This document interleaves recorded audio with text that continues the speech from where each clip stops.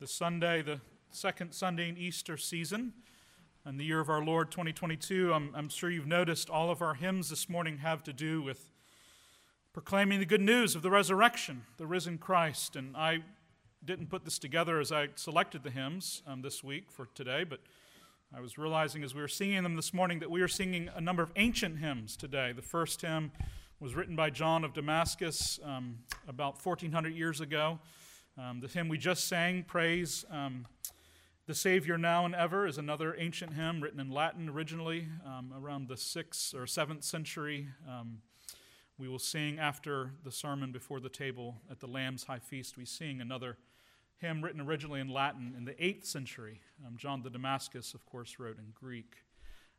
Just sometimes, and we just recited a creed that was written 1,600 years ago in Greek originally. It's just wonderful to sometimes think about that. Think about the way, how crazy it is that, 1,500 years later, we are singing these hymns, we are reciting these creeds in a part of the world that those people didn't even know existed at the time that they wrote these things in a completely different language. This is the power of the gospel, the power of the risen Christ, as the nations are being brought in. And what a grace it is, friends, be part of that story of the kingdom of God and to share in communion with the saints throughout the centuries, this glad tidings of the resurrection. This morning, after two Sundays, the past two Sundays, as we focused on Palm Sunday on the death of Christ and the cross, and then, of course, last Sunday, Easter Sunday, on the resurrection, we return now this morning to another ancient practice of the church, which is to preach through consecutive portions of the Scriptures week by week, and so we go back to Hebrews, picking up this morning again in Hebrews chapter 12, verses 12 to 17, the text that is printed for you on the back of your order of worship.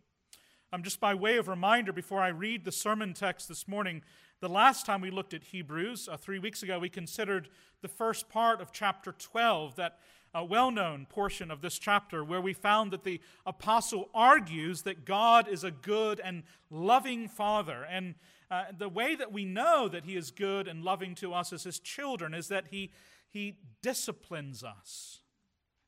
It is his discipline that reveals his love, that because he loves us as a father, that he corrects us and chastises us in our sin, not for no reason, not because he's mad at us, but because he desires for us to be made holy, to share in his own holiness. In our passage this morning, the apostle continues on this theme of holiness and emphasizing now our responsibility in this process as God's children, our calling to strive for holiness, as the apostle says, and to look out for one another, actually, by encouraging one another toward our common holiness as a community of people who are united to one another. I invite you now to listen to God's word from Hebrews 12. I'm going to begin reading in verse 9, so we'll have a few verses of context before we get to the sermon text, which begins in verse 12. Listen now again to God's holy and inerrant word. The apostle says, "Besides this, we have had earthly fathers who disciplined us, and we respected them. Shall we not much more be subject to the Father of spirits and live? For they disciplined us for a short time, as it seemed best to them. But he disciplines us for our good, that we may share his holiness. For the moment, all discipline seems painful rather than pleasant, but later it yields the peaceful fruit of righteousness to those who have been trained by it." And now our sermon text. "Therefore, lift your drooping heads and strengthen your weak knees, and make straight paths for your feet, so that what is lame may not be put out of joint, but rather be healed. Strive for peace with everyone and for the holiness, without which no one will see the Lord. See to it that no one fails to obtain the grace of God, that no root of bitterness springs up and causes trouble, and by it many become defiled, that no one is sexually immoral or unholy like Esau, who sold his birthright for a single meal. For you know that afterward, when he desired to inherit the blessing, he was rejected, for he found no chance to repent, though he sought it with tears. Thus far, the reading of God's word. It is, friend, absolutely true, and it is given to you because your Father in heaven loves you. Let's pray. Blessed Lord, who caused all the Holy Scriptures to be written for our learning, grant us now to hear this portion of your word and to read, mark, learn, and even inwardly digest it, that we may embrace and ever hold fast the blessed hope of everlasting life, which you have given us in our Savior, Jesus Christ, our Lord. Amen. Friends, God loves you, and he has a wonderful plan for your life. He does. God loves you, and he has a wonderful plan for your life. Now, I don't know all the details. I don't pretend to know all the details about what that plan includes. I don't know what it means in terms of who you might marry or what kind of work you will do or where you will live or how long you will live or any of those things. But I do know something confidently about God's plan for your life, his wonderful plan. And that is, if you are in Christ, friend, God's plan for the rest of your days can be summarized in this simple statement: God intends to make you holy. God intends for you to become holy. God's plan for you, friend, above all else, is that you would be made holy, that you would share in his holiness. Everything else, to a certain extent, right? Our spouse, our where we live, our vocation, all of that is, to some extent, just noise. Those are peripheral matters compared to the one overarching thing that God has for you over the rest of your days, which is that you would become more and more holy. For God's intention for you and your holiness is ongoing. It is progressive. He intends for you to make progress in that holiness. Wherever you are today in terms of your journey on the way of holiness, God intends for you to be substantially further along 5 years or 10 years from now, if he grants you that much time. He intends for you to be able to look back on your life and realize, I'm actually more holy than I was 5 years ago or 10 years ago. The Lord is indeed carrying out his wonderful plan for my life. He is, in fact, making me holy.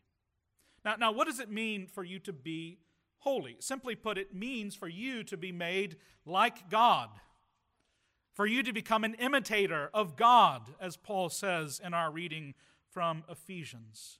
It means for you to take on the character of the triune God, to be conformed to his image, particularly the image that he has revealed to us in the person of Jesus Christ, the Son of God. As the writer to the Hebrews expresses it in verse 10 in this chapter, God disciplines us for our good, that we might share in his holiness, right? Not just some abstract idea of moral perfection, but actually in the holiness of God, that we might be made like him. Or as Peter puts it in the first epistle, quoting from Leviticus, this shows up in the Old Testament, it shows up in the epistles, it shows up in the words of Jesus Christ. Peter, however, says, as obedient children, do not be conformed to the passions of your former ignorance, but as he who called you, that is God, is holy, you also are to be holy in all of your conduct, since it is written, and here he quotes from the Old Testament, from Leviticus, where the Lord said to the people, you shall be holy, for I am holy. Friends, to be holy is to be filled with the Holy Spirit. The Spirit that has been poured out by the risen Christ after his ascension to heaven, and to bear the fruit of that Holy Spirit, which grows up in us and comes out, as Galatians 5 teaches us, as love, as joy, as peace, patience, kindness, goodness, faithfulness, gentleness, and self-control. That is what it is to be holy. Often we focus on the cost of holiness, right? The suffering that holiness requires, the putting to death, the mortification of sins, the giving up of worldly pleasures that are false, all of which is, of course, necessary for holiness. And indeed, friends, there are many things that we must give up to be made holy. But whatever we lose, I want you to hear this, whatever you lose on the way of holiness is nothing compared to what you gain. There is no better life for you, friend, than a life of holiness. To be made holy, to become mature, to actually be wise and not foolish, to be made like Jesus, to participate more and more fully in the life of God. Friends, that is its own reward, and it is the sweetest thing that is available to you in this life. There is nothing better, nothing more valuable. And indeed, there is a deep and profound beauty to the holiness that God intends for us. Worship the Lord in the splendor of holiness, the psalmist says. The beauty of it. It is attractive, the kind of holiness that God calls us into. And friends, if you think about for a few minutes the holy people that you have known in your life, right? Those men or women who have truly progressed in their holiness over the years. There's a kind of settledness about those people. A kind of contentment. A kind of quiet confidence and humility. It's as though they have become, even as the psalmist describes, like great and mighty trees planted by streams of water that yield its fruit in every season, that they have become like leaves whose leaves do not wither. That's who they are. They're these great cedars of Lebanon planted in the courts of God, bearing fruit. There's that kind of beauty, that kind of strength, that kind of settledness to holiness. Friends, as our scripture passage this morning makes clear, this process that God intends for us, that is to be made holy, it's not only something that we are to hope that He will do in us, but it's also something that we are called to participate in. There is a calling to holiness. The apostle puts it in this way. He has a number of imperatives here, right? Therefore meaning God's promise to discipline you and to make you holy, right? He doesn't say, therefore, just sit back and wait and see what God does. No, he says, therefore, this is what you ought to do. In verses 12 to 14, therefore, lift your drooping hands and strengthen your weak knees and make straight paths for your feet, so that what is lame may not be put out of joint, but rather healed. Strive for peace with everyone, the apostle says, and for the holiness without which no one will see the Lord. Without which no one will see the Lord. Strive for holiness, the apostle says. Reach for it. Right? And how do we strive in this way? By lifting our drooping hands and strengthening our weak knees and making straight paths for our feet, so that what is lame in us may be healed and not be put out of joint. Remember that the context here of these words is the discipline of the Lord, the discipline which the apostle acknowledges in verse 11 may seem painful or difficult in the moment that it is experienced. The fruit of holiness is pleasurable. the apostle says, but the process of being made holy can often seem painful. And as this passage teaches us, often what is most deeply required of us as we are being made holy by God, by our Father, in His loving way, is not to grow weary and discouraged by the pain that we feel, but to be steadfast, to be patient, to hold on in the midst of all the things that God is doing to us and in us. Right? The image, the imperatives that the apostle rather gives us here is they're visceral, they're physical. Lift your hands, he says. Even if your hands are tired. Strengthen your knees, he says, even if your knees are weak. In fact, he assumes that our hands are tired and that our knees are weak. He says to continue on the straight path.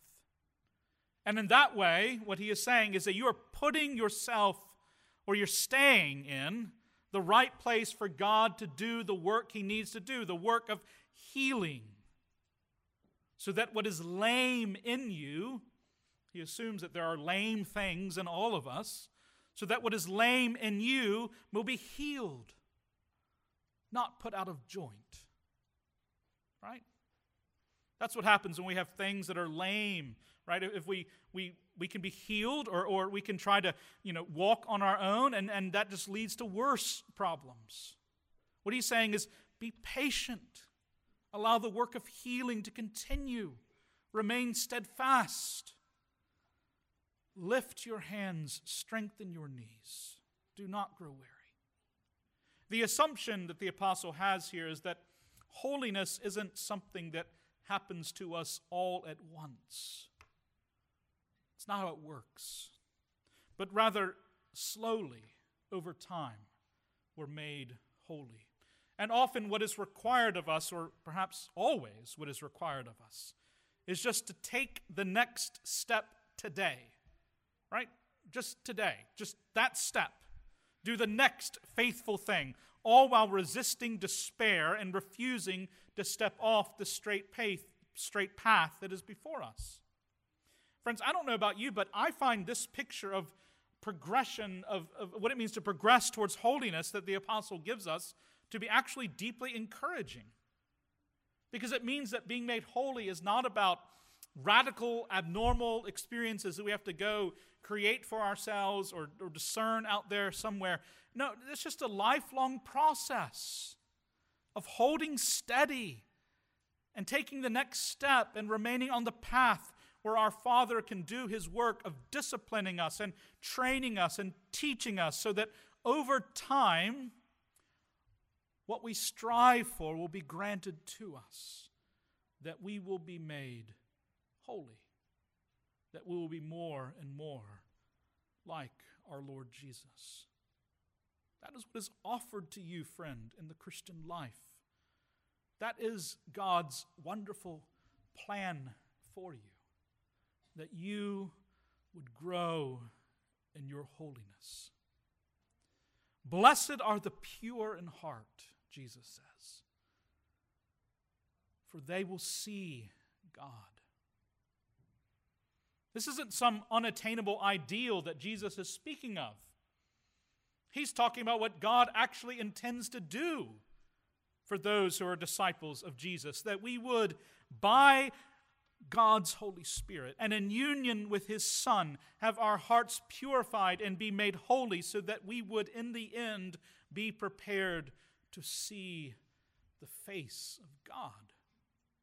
That is what you are being prepared for, friend. To see the living God face to face. Often we can think of this journey to holiness as something that we do on our own, right? It's up to us to figure this out. It's up to our will, our commitment, our dedication. But notice the argument of the apostle. According to him, this is a journey that we are on together with those around us, those in this very room. Are your companions, friends, on this journey toward holiness? Speaking to the community, the apostle says in verse 15, See to it that no one fails to obtain the grace of God. Right? He's speaking to all of them.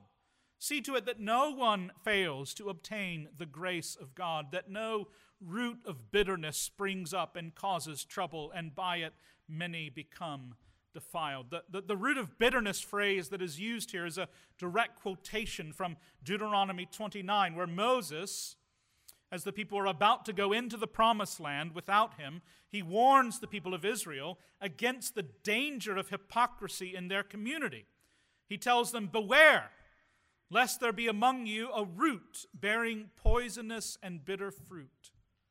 One who, when he hears the words of this sworn covenant," right, the covenant that Israel has just entered into with God, "blesses himself in his heart, saying, I shall be safe, though I walk in the stubbornness of my heart."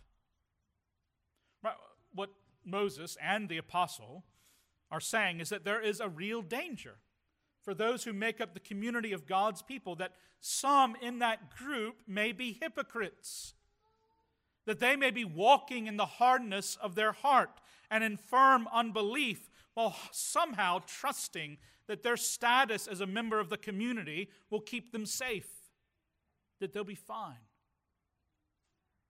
Then, after quoting from Deuteronomy, the apostle goes on to illustrate his point by referring to the story of Esau from Genesis. In verses 16 to 17, he writes this. He says, "See to it that no one is sexually immoral or unholy," right? Unholy, the opposite of holy, "like Esau, who sold his birthright for a single meal. For you know that afterward, when he desired to inherit the blessing, he was rejected. For he found no chance to repent, though he sought it with tears." The story of Esau is, of course, one of the great tragedies of the Scriptures. There's no way around this. Born to the line of promise, the son of Isaac, the grandson of Abraham, Esau had it all. He was the eldest. He was in the line of promise, and yet he rejected the promise offered to him. First, by selling his birthright as the eldest son to Jacob in exchange for a meal, for a bowl of stew. And then by refusing, this isn't talked about as widely, but he also rejects it by refusing to marry in the line of Abraham, as his father had and as his brother would. Instead, taking 2 Hittite women as his wives, women of the land instead of the promise. This is what the sexually immoral phrase in Hebrews 12 refers to when it is talking about Esau, about his action in taking wives not from the line of Abraham, but from the land, unbelievers, people outside of the land of promise. Esau's hardness of heart built up over many years, and it resulted finally in his rejection of the promise and even his apostasy. Friends, verses 15 to 17 are sobering verses. And I'm not going to help you with that. I'm not going to try to relieve that tension. These words should draw us up short. We need to take this warning, these kinds of warnings, seriously as we evaluate our own hearts and our own lives, just as we should take seriously all the solemn warnings against unbelief that are throughout Hebrews, and there are a number of them. And indeed, there are warnings like this, friend, all throughout the Scriptures. You can't ignore them. You can't get around them. They're everywhere. But it's also worth noting the way in which this warning is directed. It's not given primarily to individuals in this context, but to the community as a whole. Right? See to it, the apostle writes. He means by that all of you that I'm writing to, this church, see to it that not one of you, that no one fails to obtain the grace of God. You see, what the apostle is saying here is that, friend, you do not alone bear responsibility for your progression in holiness, nor in your being kept safe from apostasy and rebellion. Now, he's saying that responsibility is shared by all who are part of the community.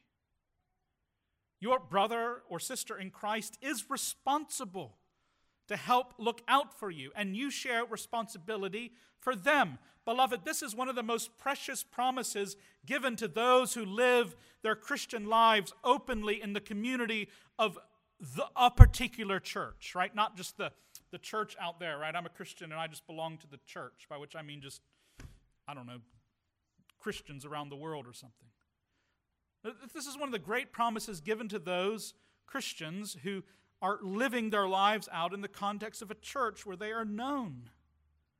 That we are not in this by ourselves, but we're doing this together. And beloved, that means one of the things we have to take very seriously when we unite ourselves to a church community is this. It's not so much, do I like the preaching, or does the church have all the programs for my kids that I think would be good for them? But rather, is this a church where other people are going to care about my holiness? Is this the kind of community where I'm actually going to be seen and known, and where there are people who will actually help me to lift my hands when they are weary, and strengthen my knees when they are weak, and keep my feet on the straight path when they stray? Is that the kind of church this is? And beloved, I know that we're far from perfect here. The first to say that. But that's the kind of church that I want us to be. And I think in many ways we are. Imperfectly, but faithfully, I think. A community where our holiness is a shared calling. Where none of us are doing this alone, but all of us are keeping an eye out for each other, so that we might be protected against the root of bitterness that would spring up in any of us. And friends, for us to be faithful to this calling, for us to be a church like that, we have to understand at least two things. First, we have to really believe that holiness is what God intends for each one of us.